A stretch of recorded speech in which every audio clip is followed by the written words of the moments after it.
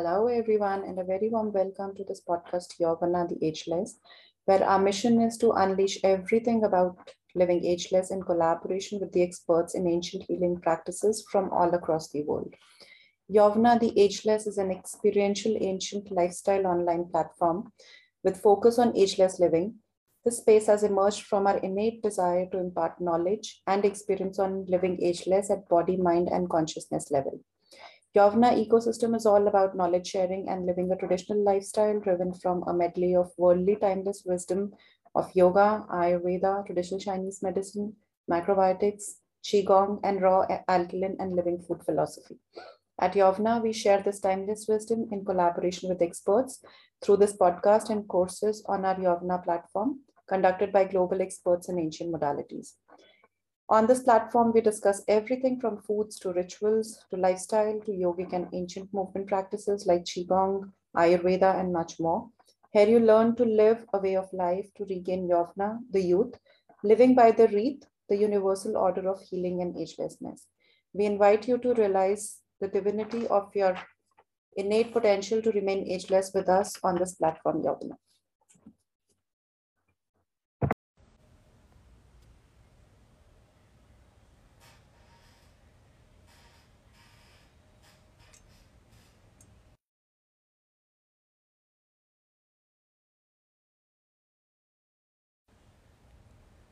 Hello, Dr. Vignesh. I can see you there.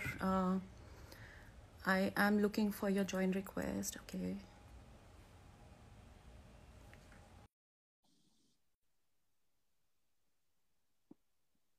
Okay, I will just accept your request. Just give me a minute. Hello, Dr. Vignesh. Hi, how are you? Very good. Hi, Deepti. Nice to see you here. Yeah, thank you so much for joining us. It's really an honor, to have you here and have some really good inputs about Ayurveda from you.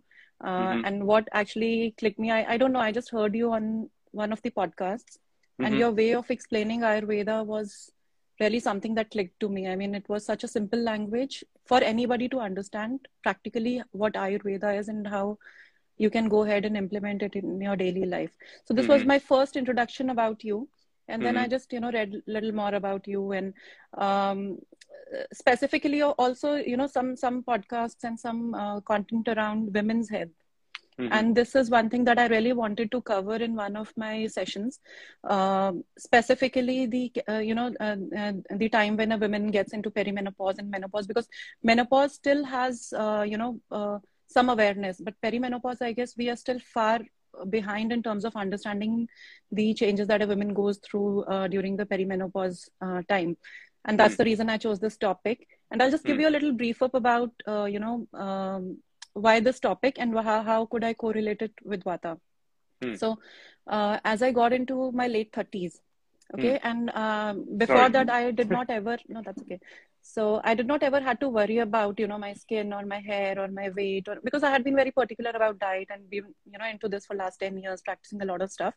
But I could realize, like, even after 10 years of practice into different modalities, like, yoga and Ayurveda, in my late 30s, I realized that there is a missing gap somewhere, because as per my understanding, I'm doing everything right.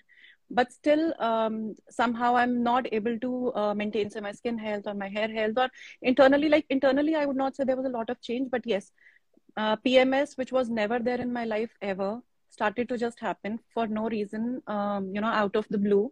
Then, some kind of leg pain, some kind of weird mood swings, which was not very severe, but I could see some changes, which was never there. And I think I was getting better on my taking care of myself. Still, this was happening.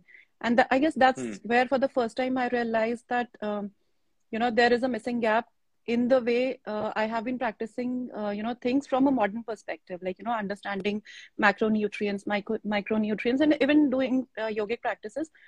But there is some energetic shift, which, my energy just dips down somewhere during the second phase of my cycle.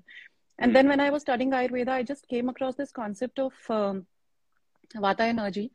And when I read about it, I guess everything that I could read there about, and specifically considering my age also, was very well apt for my age and the experiences that I had been having. So that's what I could realize, that there is something bigger to this than I have always understood and what I know. So that's the reason I really wanted to have this topic, because I guess there is no bigger science than Ayurveda, which can actually see the whole picture about you, and not just from the phase where you are in, but from the phase like when you are in your puberty, then your adulthood, then your maybe pregnancy years, and then it's a journey. Like what you experience in those years is a journey, what you've lived through the years. So that's the reason I could, I really wanted to have this topic in, which would be very helpful for a lot of women to understand, like when it is about perimenopause or a menopause or any kind of health concerns that we go through, is a lot to do with the energies. It's a lot to do with emotions. It's a lot to do with hormones, and all these aspects are very closely related to the Vata energy. Is what I could understand as a part of when I got into it. So that's the reason I chose this topic. And before we move further, just give me another 2 minutes. I'll just introduce you, and then we'll Sure, take sure. the conversation Sure, forward. Yeah. take your time. Okay. So Dr. Vignesh Devraj is a passionate fourth generation Ayurveda doctor, a holistic health coach, and the founder of Sitaram Beach Retreat, Kerala. He specializes in and is a researcher on Panchkarma, an ancient body purification method which activates body's innate healing energies. Sitaram Ayurveda has a 100-year-old legacy in Ayurvedic practice and healing. Dr. Vignesh is an international speaker on natural healing, Ayurveda, meditation, and transformation. He also has a weekly podcast on Ayurvedic wisdom and insights by the name Ayurvedic Healing and Podcast. And I would highly recommend everybody to please go and check out his podcasts. They are just amazing. So over to you, Dr. Devraj. First, help us understand, how did you got into Ayurveda, and then we'll move on with the topic. Thank you, Deepti, for inviting this. And okay, my journey with Ayurveda, yes, being born to an Ayurvedic family, it didn't actually really interest me in the beginning because of the medicines that were given were not so tasty. And then later, you go through your own illness, and then Ayurveda helped me to come out of it. And that's when you really believe it, because there is no better testimony than you yourself going through the real benefits of that. Right. So that's how I got into become super passionate and start living and breathing Ayurveda there. So before I was completely out of Ayurveda, and even though I did my studies, BAMS, but it had nothing to do with how the way I was living and what I was studying. So I was a very having a conflicting personality with that. So and regarding menopause, which you're talking, many people ask me, I'm talking about menopause. I'm a doctor in my 30s, and how can I talk? And that to a man, how am I talking about menopause? And I'm not a gynecologist, an Ayurvedic doctor. The reason is I learned it through my patients, because after I started Sitaram Beach Retreat, one way or the other, majority of the patients who came were in the perimenopause and the menopause. Right. Even though we do get a lot of patients with autoimmune diseases, stress, burnout, allergies, and issues with Vata-related imbalances. But to a great extent, about 40% of the patients who come were among the women patients, 40% would be about perimenopause and menopause. So they were I guess it's such a widespread thing. Yeah. And they were my actual teachers. My patients were actually my teachers, not a book. So I learned it through seeing them, what they were going through, and doing the consultations. So first of all, we need to understand change is the changeless law of nature. We all have to change. And another thing, women, especially in today's society, we live in a highly cosmetic, appealing society. Or some people even say we live in a highly sexualized society. Everybody has to look attractive as possible. Exactly. For women, there is a lot of pressure that is already put on them, that you have to look like this, you have to look like this. So, and I guess it's coming from the society also, like looking at each other, and that peer comparison comes into the play. So for sure, yes, that really plays an important role. Yeah. So we have to understand our hormones change after a certain age. The growth hormone need not be released the same way it used to be released in your teenage and till your age 30. Then it will change, and your metabolism can change. Your life will also shift. Your priorities in your teenage will not be your priorities in your 20s, and your priorities in 30s will be different. Your 40s will be different. Exactly. As we age, our priorities will keep changing. Like in school, we wanted a cycle, and then in college, we wanted a motorbike, and then we wanted a car, and then we wanted expensive stuff. And then now I just want to be calm and peaceful in a rural village where there is a lot of nature. So it keeps shifting from person to person. Yes, I guess that happens. I mean, some Yeah, kind of shift, exactly. even if you're not consciously doing it, but it does happen. So the first thing, understanding that women need to make peace with this. Aging is inevitable, but aging is not something that needs to be worried about.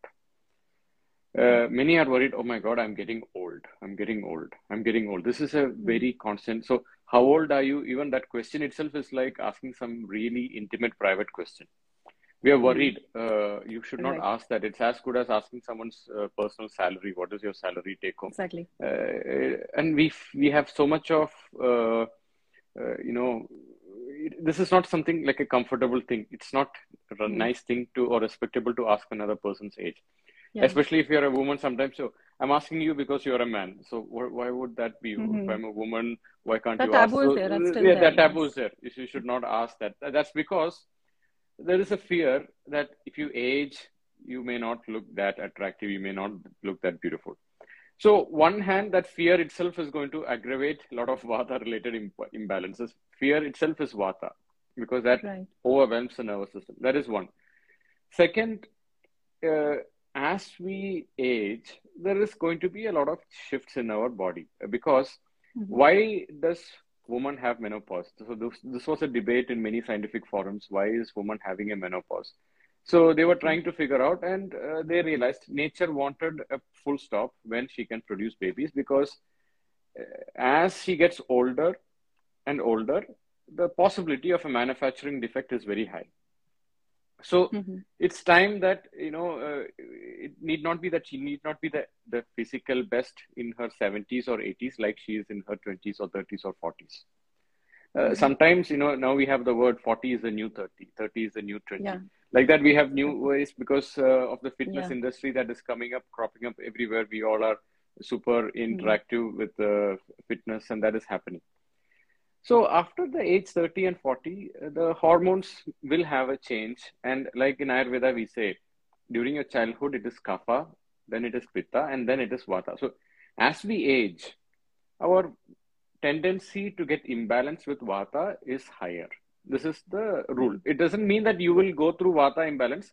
Tendency is higher. It's just tendency. Okay. Like if it is raining, the road could be slippery. It doesn't mean you will slip and fall down. The roads are slippery. That's it. Like genetics, it's like probability. Yeah, exactly. So as far as I see, in the last 3-4 decades, women have also taken up many of the positions which men were doing. Like they are also going to work, and in fact, much better than men.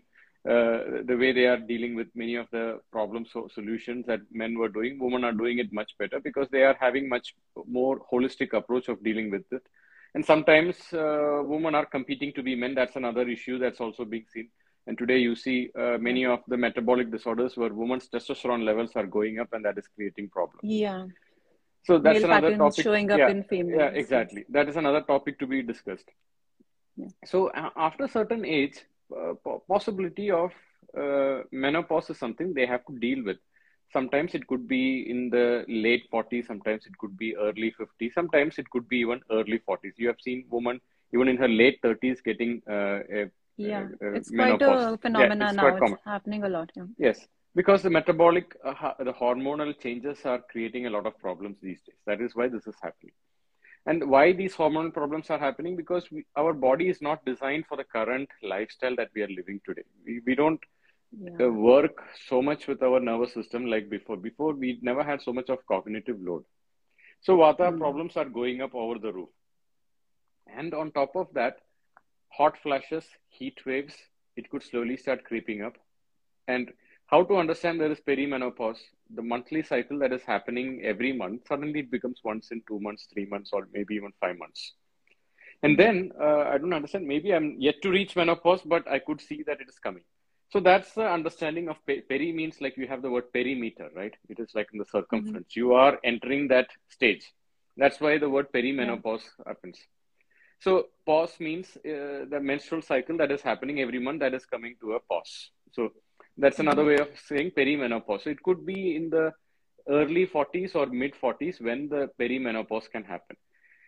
during that time, once they understand perimenopause is approaching, and if they see that there is too much of dryness in the skin, too much of heat being generated, too much of acne happening, in such a situation, what they have to understand is Vata has two qualities. One is dry and one is cold. Yeah. Dry and cold. Everywhere you see dryness and cold, it is tendency of high Vata. So during the perimenopause, they have to be very clear that if the skin is dry, means they need more oleation. Okay, oil massage will be helpful, but every Ayurvedic doctor, every Ayurveda influencer, every Ayurvedic practitioner talks about oil massage. But more than that, there is something called as internally your oleation should be good. Like in Ayurveda, we have this approach. If you're troubled with dryness, you have to treat it with oil. If you're troubled with cold, you have to treat it with Doctor, heat. I'm sorry, I'm cutting you here, but I think there's an important question I have here. Like Yes. you just mentioned about oleation at the internal level.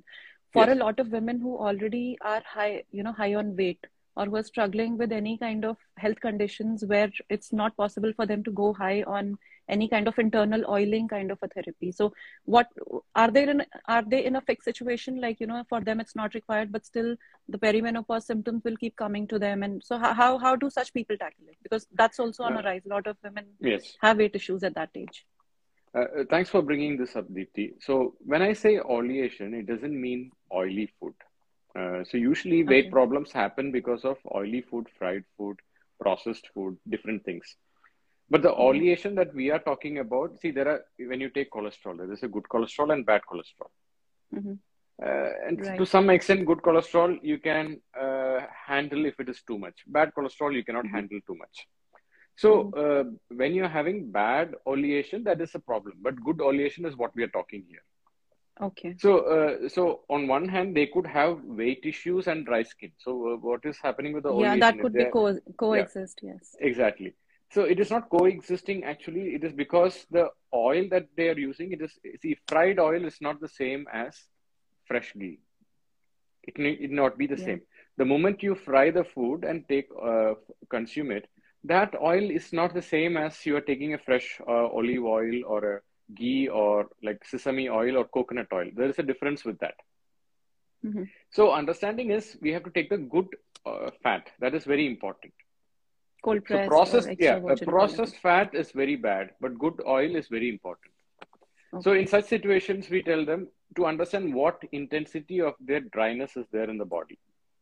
And then overweight is not because of they can't eat any, this good oil. It is because their metabolism is weak. Yes, if they eat some processed oily food, then it will create a problem. But if they eat some Ayurvedic medications like ghee and something based with oil, it is not that it is going to create excess weight. For example, we have some rasayanams like Narasimha rasayanam, which has lots of sugar. In such conditions, we cannot give it because they are having weight issues. So understanding that situation, understanding their metabolic issues, like in Ayurveda, we call it Pitta or Agni. Understanding of that, according to that, we will prescribe this. That is how it is being given. So I guess that's important to know, because a lot of women actually just go off oil at that time, considering, weight concerns. And so, it's very important for women to know that oil is not bad. The quality of oil is what makes a difference, right?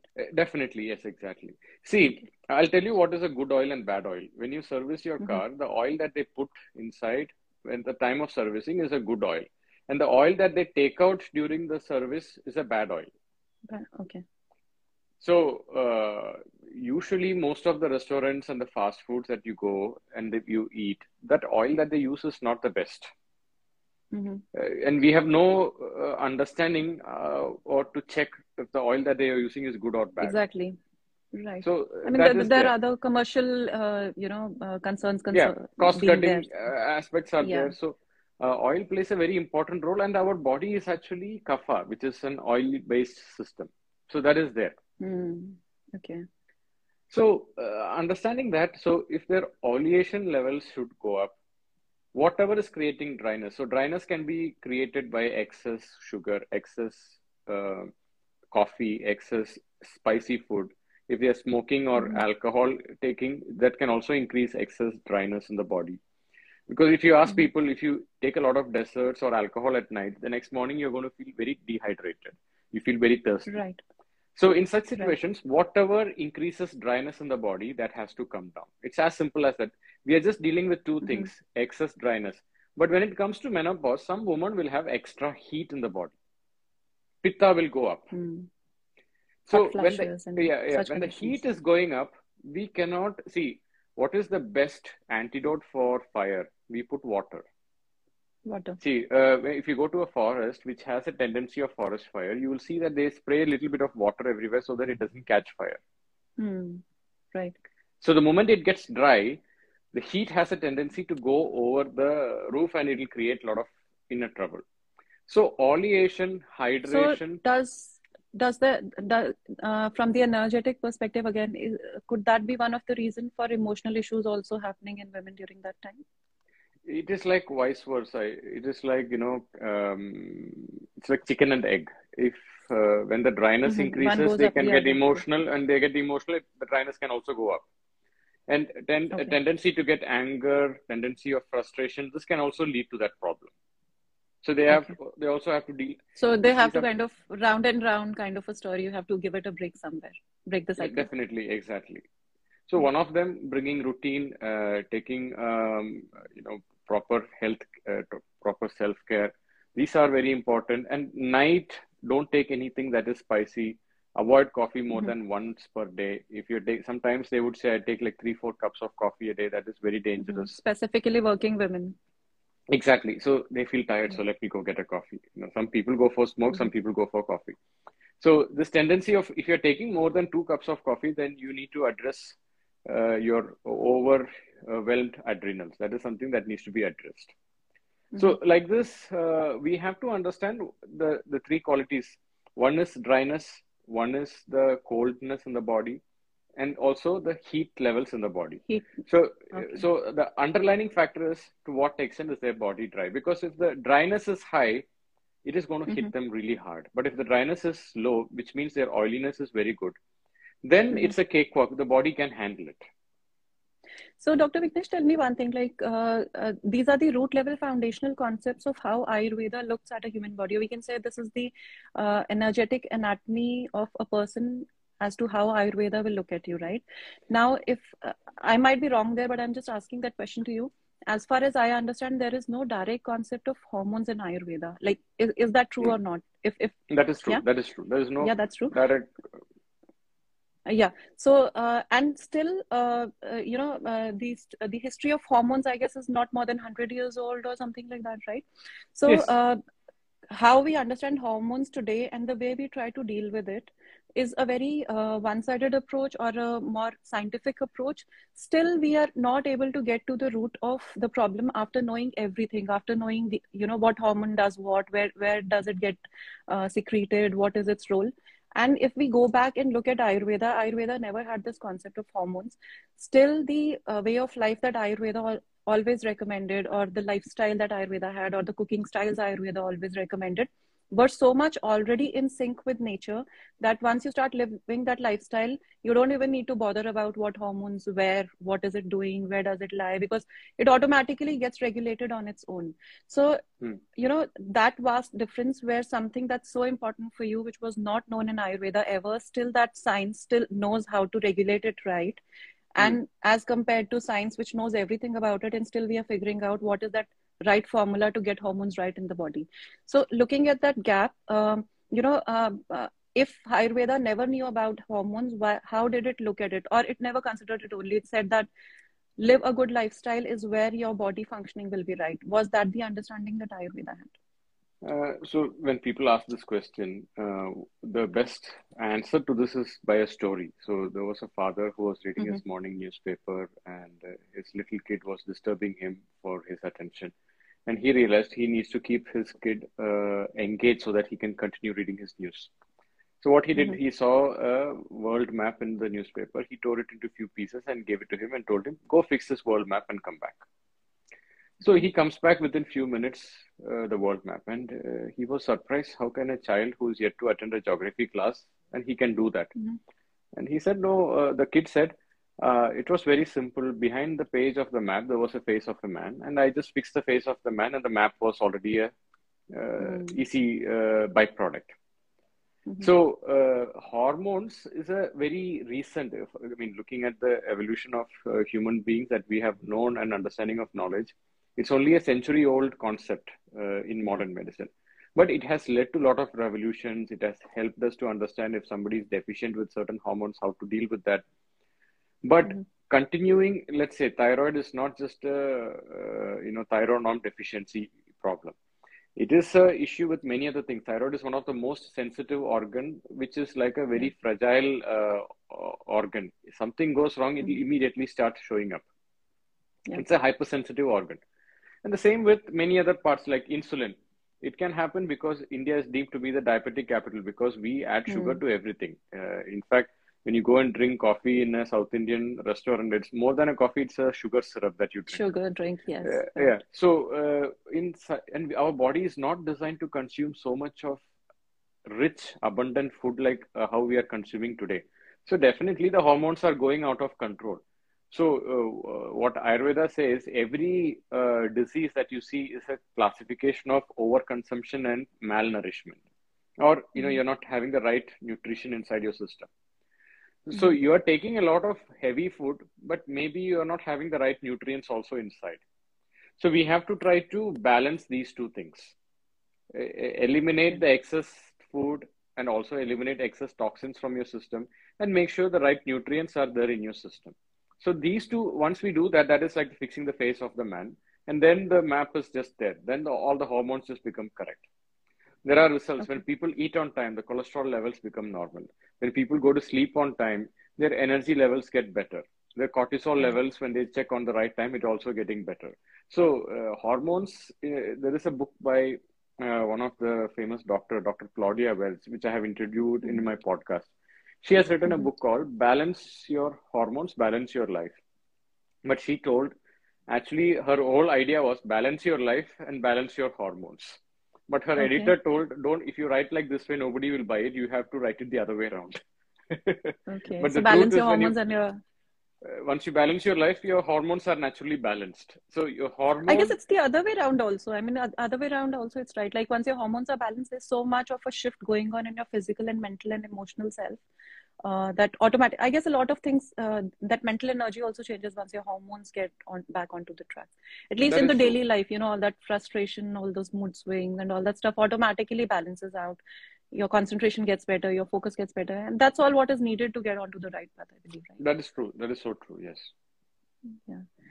Great. So, Dr. Vignesh, my next question would be, we just talked about different phases of life, different phases in a woman's life. Like, we started with puberty and adulthood, and then perimenopause, menopause. So all these stages that a woman goes through, which are the peak years of her life, the different energies you just mentioned, like, initially it's Kapha, then it moves on to Pitta, and then gradually moves on to the Vata form of energy.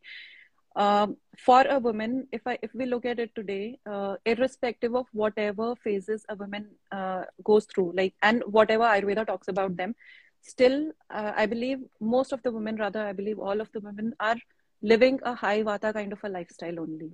Like even if it is your, puberty, though maybe you may be in the Kapha phase, but you may be living a Vata lifestyle.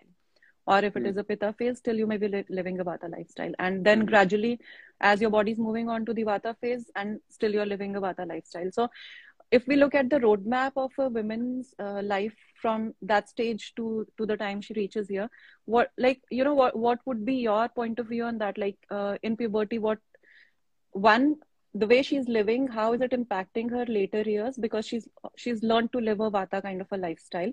And second question, basis these different phases, how should a lifestyle for a woman should be, ideally? I mean, if not Vata, then how it should be? So one of my teacher, Dr. Bhagwati Amal, she's a very reputed Ayurvedic gynecologist with whom I learned a lot about women's health and Ayurveda. So what she used to say, when a woman is having a healthy menstrual cycle, her menopause will be a breeze. But if she's having a terrible menstrual cycle, if she's having pains, or if she's suffering with PCOS, if she's having difficulty with having regular menstrual cycle, then it can lead to a lot of menopausal issues. So the first thing is get comfortable and making sure that if the menstrual cycle is not regular and if it is painful, get that right holistically, not just by taking contraceptive pill and then expecting that to just suppress it under the carpet. Try to So regulate that.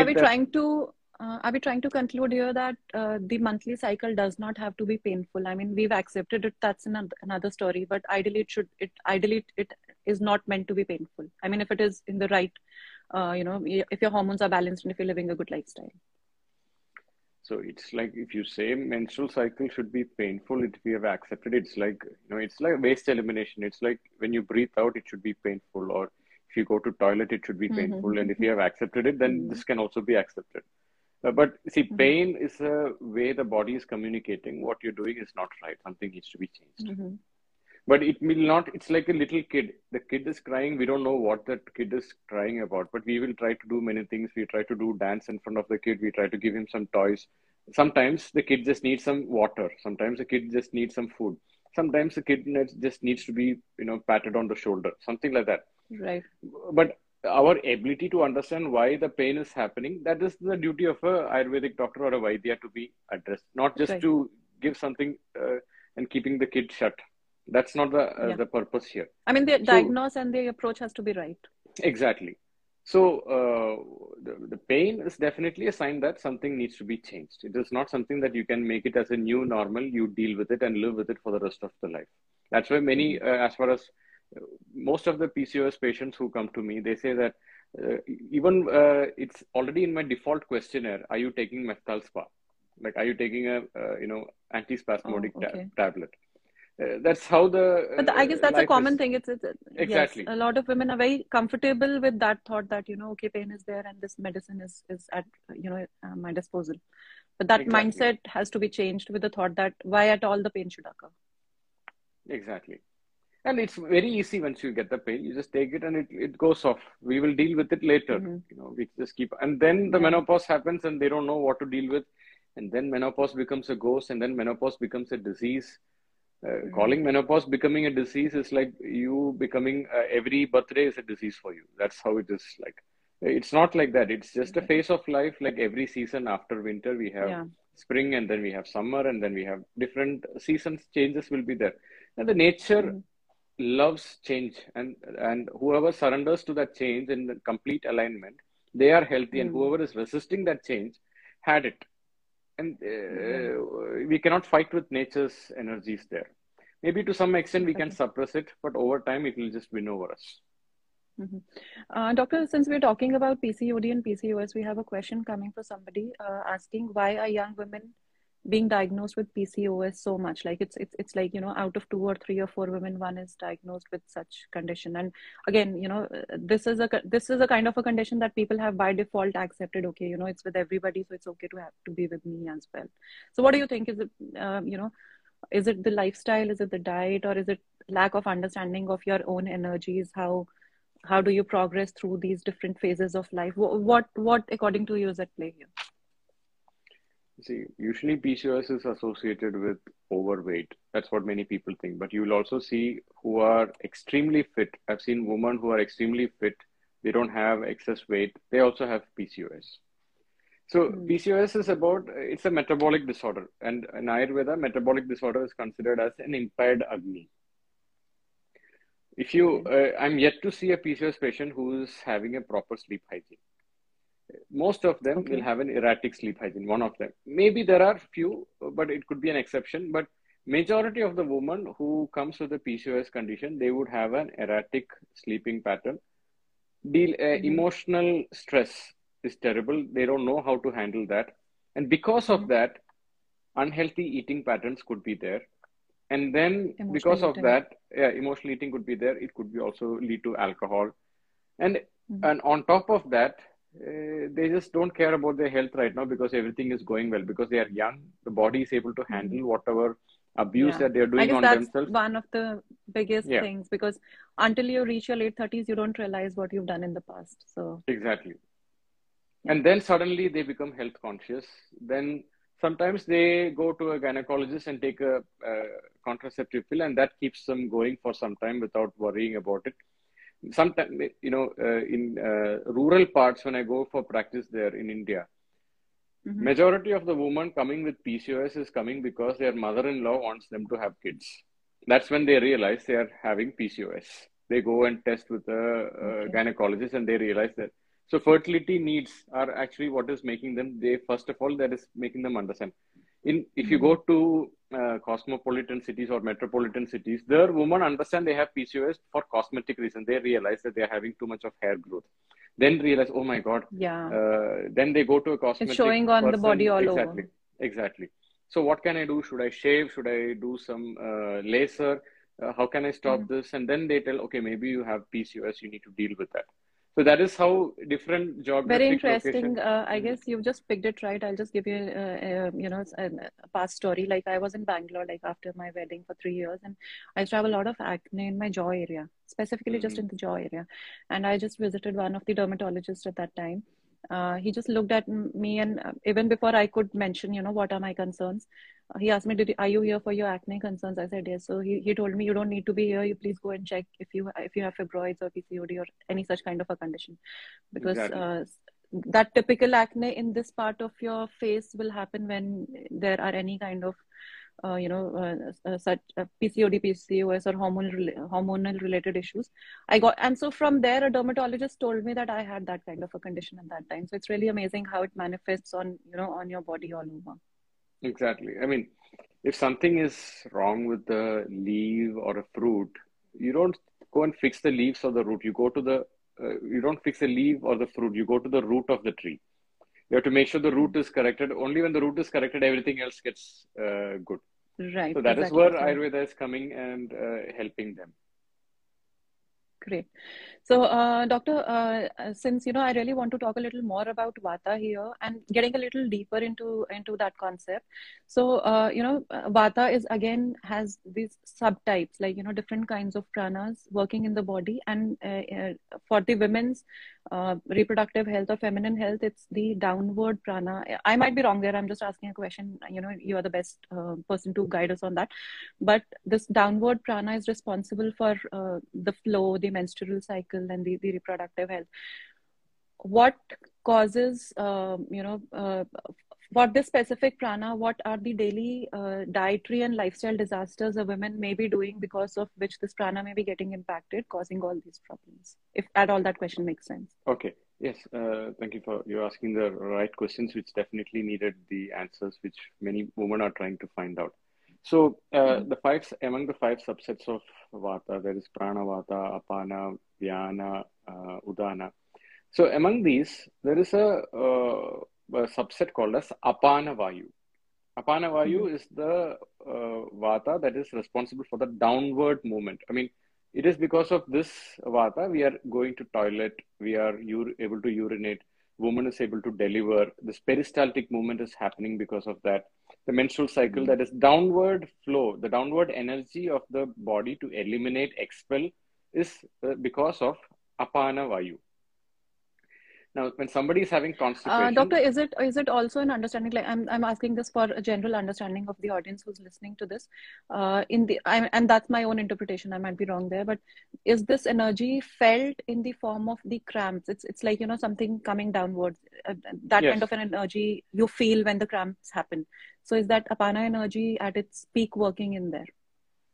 So when Apana gets blocked, the symptoms would be like constipation is one, painful menstruation will be one, irregular menstruation could be one, endometriosis falls under that category, and cramps before menstrual cycle, or even difficulty to eliminate, that can also be a part of Apana Vayu. So your question, what are causing this Apana imbalance? Today, again, my teacher, Dr. Bhagavati Amal, she is a fantastic, gifted healer, especially with women's health, with polycystic ovarian syndrome, endometriosis, and fertility conditions. So she would say, every child, we train them to imbalance the Apana by putting a diaper on the kids. Because we are not designed to wear the diapers for a very long period, like how we are putting them. Because when you keep on constantly putting the diaper, and that could have a lot of chemicals, it is creating a lot of heat there. So it is actually creating a block. So if you watch some movies, when somebody is about to ride a car, somebody goes and keeps a tennis ball in the exhaust pipe and suddenly the car cannot be started. So that is like the apana of that car is blocked, just to understand. Okay. So same way when you wear diapers, when you wear something very tight there in that part, it is creating an energy block. Yeah, tight clothing. All of this creates an energy block there. I guess this is also one important point for all the women listening here, and I guess including me as well, like, wearing all those tight stuff and, and specifically yogic wear and all that. I don't know. I mean, a lot of women are getting into that fancy yogic stuff and all that, but I guess the more cottony and the more flowy stuff you wear in your yoga practice or any movement practice, I guess that's where you let the flow of prana be as free as possible. Exactly. Our skin needs to also breathe.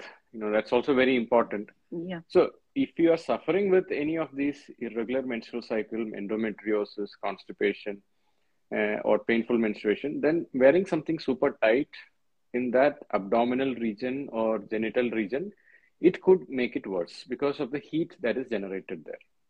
Okay. That is one, and it is creating a block. So it need not be a comfortable feeling. So that is one. And sometimes if a woman is wearing that during the menstrual cycle, it's going to add on to it. It's not the comfortable thing also. So, and then we are not designed to sit for a very long period. So sitting is also creating a apana imbalance because when we sit, the energy is also blocked there.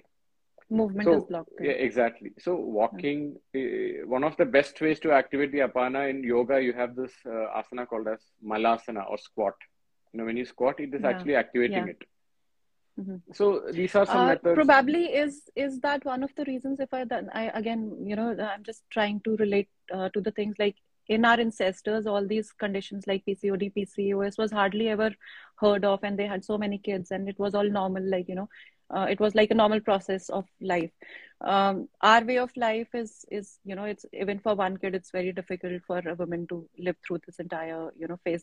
Was it because during that time, specifically the way Indian toilets and the Western toilet concept came in, your sitting position got changed and there was some kind of stagnation in the pelvic area? Do you think that could be one of the reasons why such conditions like PCOD, PCOS are also on a rise?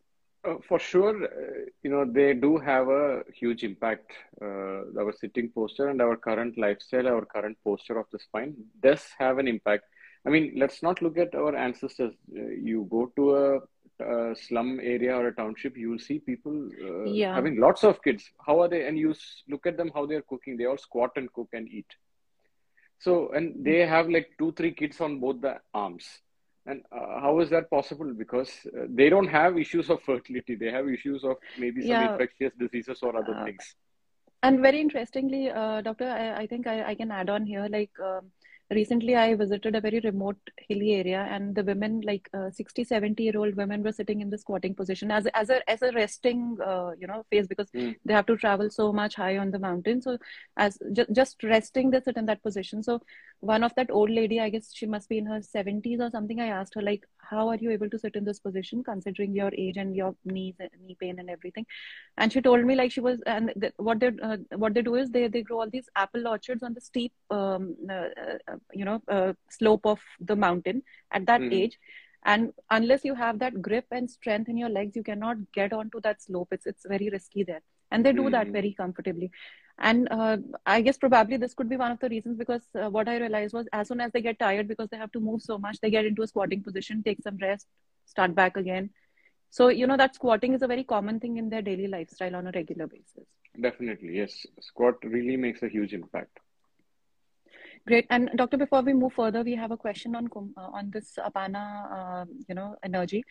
Anshul is asking, does Kumbhaka and Bandhas also heal apana energy? So I'm not the best person to answer that. As far as I know, with Bandhas, you're holding that energy for some time. In some conditions, it helps to strengthen the rectal sphincter. That is one thing that happens when somebody does a Bandhas along with Kumbhaka. So it is a strengthening therapy, but if it heals all the apana could have many issues. But if somebody is having the strength is not good in that muscle region, this Kumbhaka and with Bandhas will definitely help to strengthen that muscle region. That is one thing.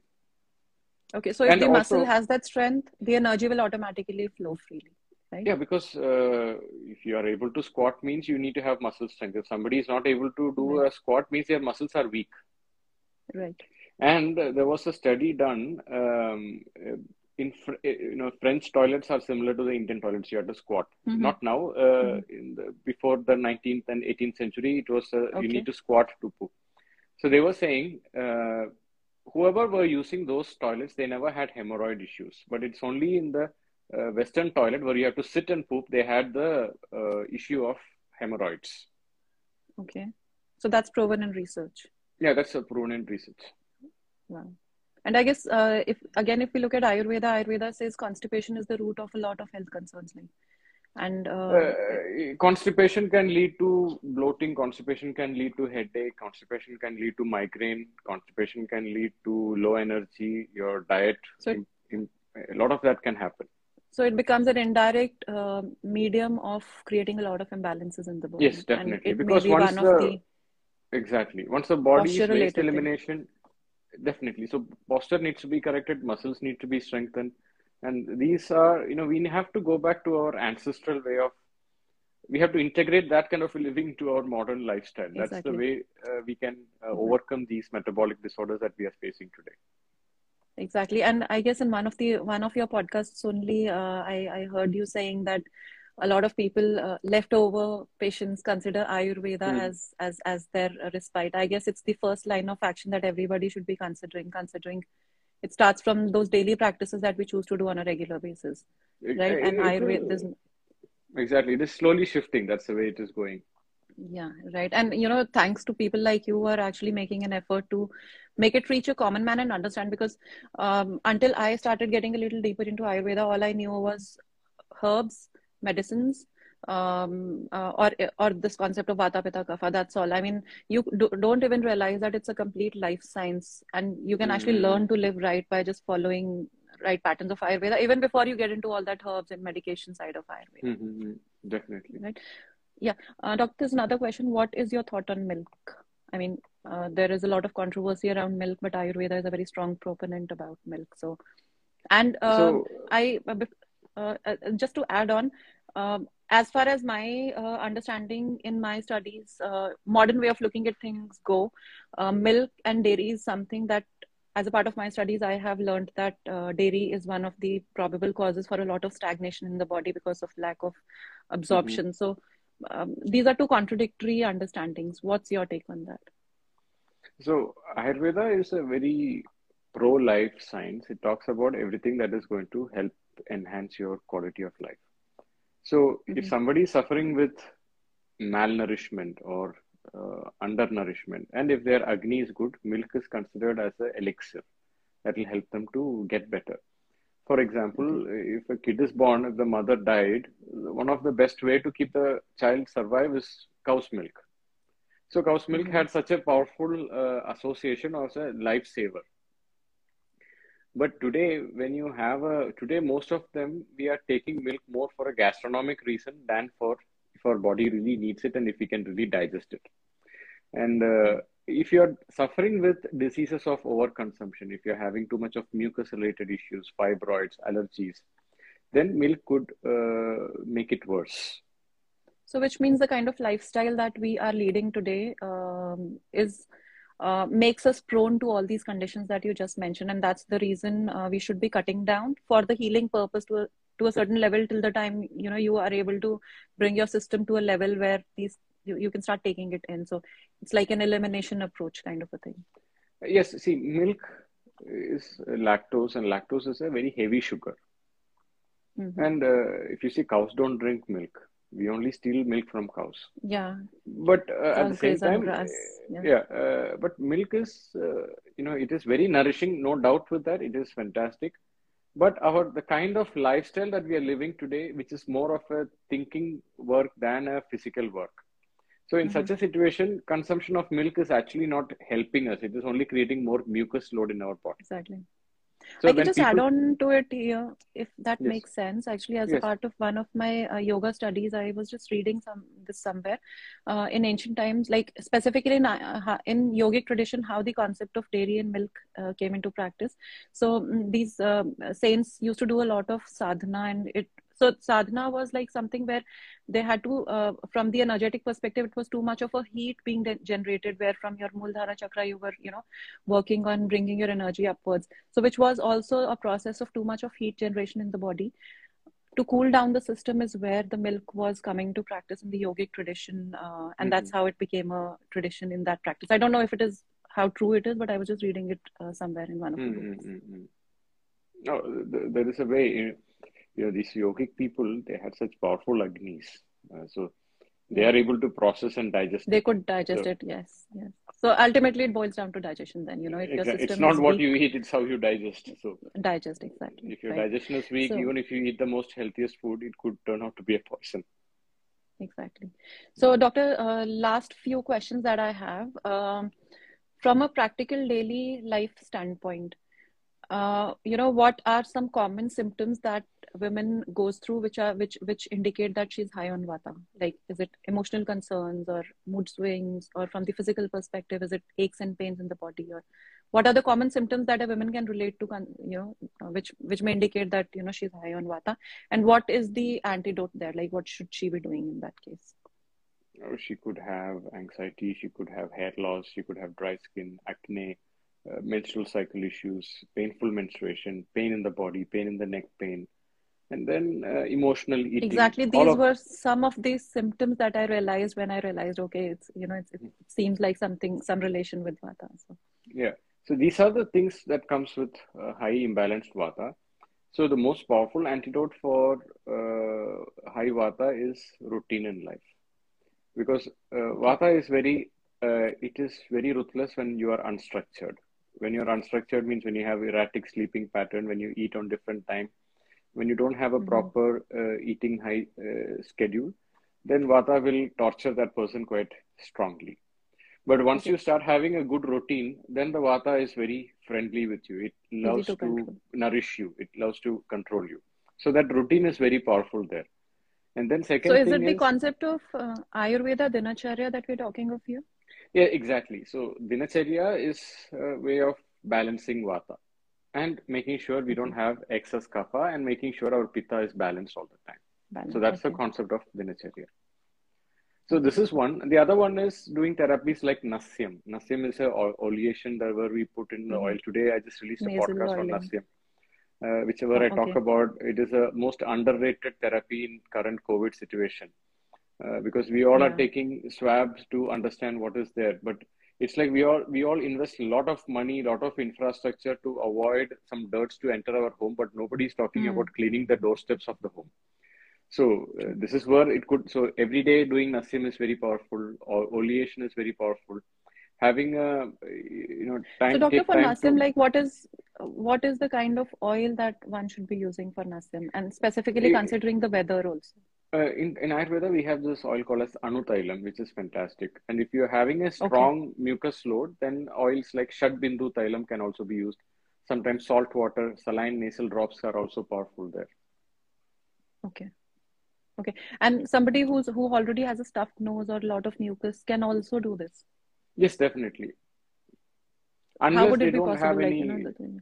See, it's very simple. You pour it in the nose and then you inhale it and spit out the excess mucus. Let it go in. Okay. And that clears the entire passage. Yes, exactly. See, where does Vata create problem? Wherever there is a block. And what creates a block? It's the excess mucus in our body that is creating the block. So our lifestyle should be in such a way that we don't get these blocks. So the moment the block is there, Vata will come and make an issue, and it will create a rampage, and the pain will be felt. Right, and that quite a lot makes sense, I guess. And it's like a erratic kind of a pain. Sometimes somewhere, sometimes somewhere, and you don't know why is it happening. Okay. Great. So, doctor, I think my next question is in continuation with what we're talking of right now. Like, we've just talked about what are the physical, mental, and emotional traits of a Vata woman. And you just told us, like, what is the antidote? It's Dinacharya and whatever. Like, so this is from the physicality, but from a mental and emotional perspective, I guess Vata, if not taken control of for a very long time, if you keep living your way of life and Vata keeps taking control, ultimately it may culminate into some kind of emotional issues for you, and you may end up looking for solutions in medication and all that. So the same antidote that you talked about for Vata control for the body works for the mind as well, or there's some extra practices that can really help to deal with the emotional issues which are high Vata driven? So definitely, if you have a routine in life, you're mentally also going to be calm. So when you don't have a routine, then definitely your you're going to constantly deal with uncertainty. So that also creates that. But I guess a lot of why I'm asking this question is that has been my personal experience also, plus a lot of people that I look in my practice, have, because they've never had a routine ever, they cannot actually relate to this concept only, that how powerful a routine can be in making sure that their physical and emotional health is in place. Mm-hmm. See, at one point of time, we didn't have to put an effort for routine because routine was naturally a part of our environment. We never, just 2 decades before, we didn't have to get up with the WhatsApp messages. It's only a decade-old syndrome that we are facing with. We used to get up and there is nothing else to, waste your time. You get up and you get moving. And maybe there are televisions in your home. That's a different thing. And we were born to go out in the sun. We were gone go out and be in the field. That is how we were designed. But today we can sit inside. Right now we are on a screen looking at a flat electronic screen and connecting with the whole world. And that's not the way we are designed to. So all the more we have to consciously bring in routine than any other time in the history of humanity today. Exactly. No, very well put. I guess towards the end of the session, we are just coming on to a conclusion that the healing will start with that self-discipline and that routine and those simple changes in your way of life. I mean, these are so powerful, whether it is any kind of health concern or specific women-related concerns, everything. A lot of it is to do with the way we are living every single day for ourselves. Exactly. Yeah.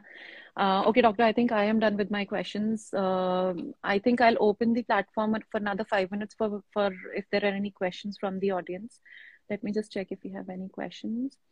Okay, yeah, there's a question. What is an alternate oil that can be used if I don't have access to Ayurvedic oils for Nasya? Sesame oil is good. Plain ghee is also good. Salt water is also good. And these have to be little warm while using, or room temperature? Lukewarm. Okay. But don't heat it up. It's not healthy to take it a hot one. But lukewarm will be very good. Okay. So I'll just wait for another 2-3 minutes for people if they have any questions. In the meantime, doctor, I'll over to you as an ending note if you would want to add on anything for women's health, specifically post 30s, because I guess we need a lot more awareness post 30s, how important it is to take care of yourself. You're no more in your 20s and your hormones are not supporting you the way they were in the earlier years. So anything that you would want to add on to? See, if something is going wrong, don't look for a immediate quick fix chemical pill. Always look for the holistic way of dealing with it. And go for a chemical quick fix when everything goes out of control, when there is a real emergency. Otherwise, always try to solve it in a holistic manner. And that way you are saving a lot of your, unwanted time going through the chemical pill and then dealing with the side effects and then dealing with other issues. So looking at all of that, it's best to go holistic way and then you can take it from there. Right. And I guess there is a question. I have hair thinning and hair loss. I have a Vata body. Please suggest what to do.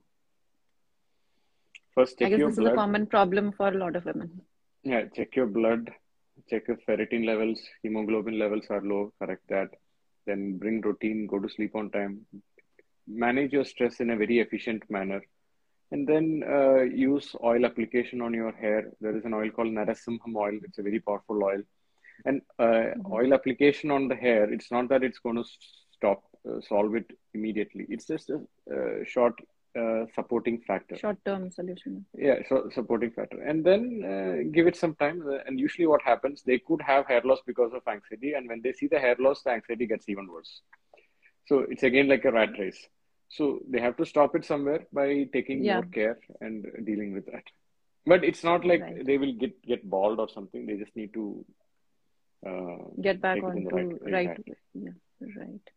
Okay, I guess one last question that we have is kindly suggest some books about women's health. I guess, Doctor, you can talk about your programs and what you do. I guess, I mean, I don't think we need books here because we have the whole encyclopedia sitting in front of us. So you can talk about the programs and what you offer, because I saw you offer some program which is all about Vata. So whether that is helpful for you could check in my Instagram link. I did a course called Balancing the Mighty Vata that is available.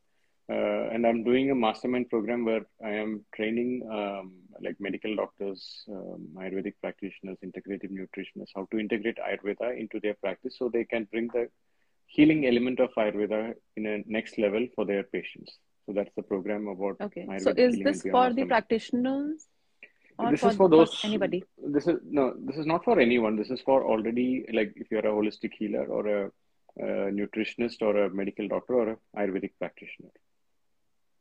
Okay. Or if you're wanting to be an Ayurvedic practitioner, that's the idea. Okay. And about your consultations, I guess you take some consultations also online, and yeah, you can check the details in my link, and you'll be able to find that. Okay, maybe you could just help me know your website. It's drvignesh.com or what? VigneshDevraj.com. In my profile, you will see it in the link tree. You will find it. Great. So I guess we are done. So one last question. I think we can take. Somebody's asking how can you correct ferritin and hemoglobin? So you just mentioned about hair loss, right? So, one is first check the you need to check the vitamin C levels. In Ayurveda, we have these tablets called Chandra Prabhavati. Taking those will help. Taking vegetables like beetroot, pomegranate, fruits like pomegranate, all of this can also help to enhance the ferritin and hemoglobin levels. Great. So, yeah, I guess we are done with the questions. Okay, thank you so much, Dr. Vignesh. It was really an eye-opening session for a lot of things, and specifically on the women's health, because I guess we need a lot of information there.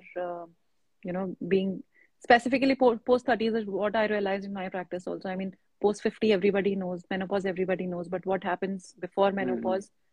So much of a suffering, and women just keep taking it because they just don't understand what is this going on. So thank you so much for creating all that awareness with us. And thank you, Deepti. Yeah, so I mean, yeah, thank you, Dr. Vignesh. Thank you so much. Thank you. Bye. Bye.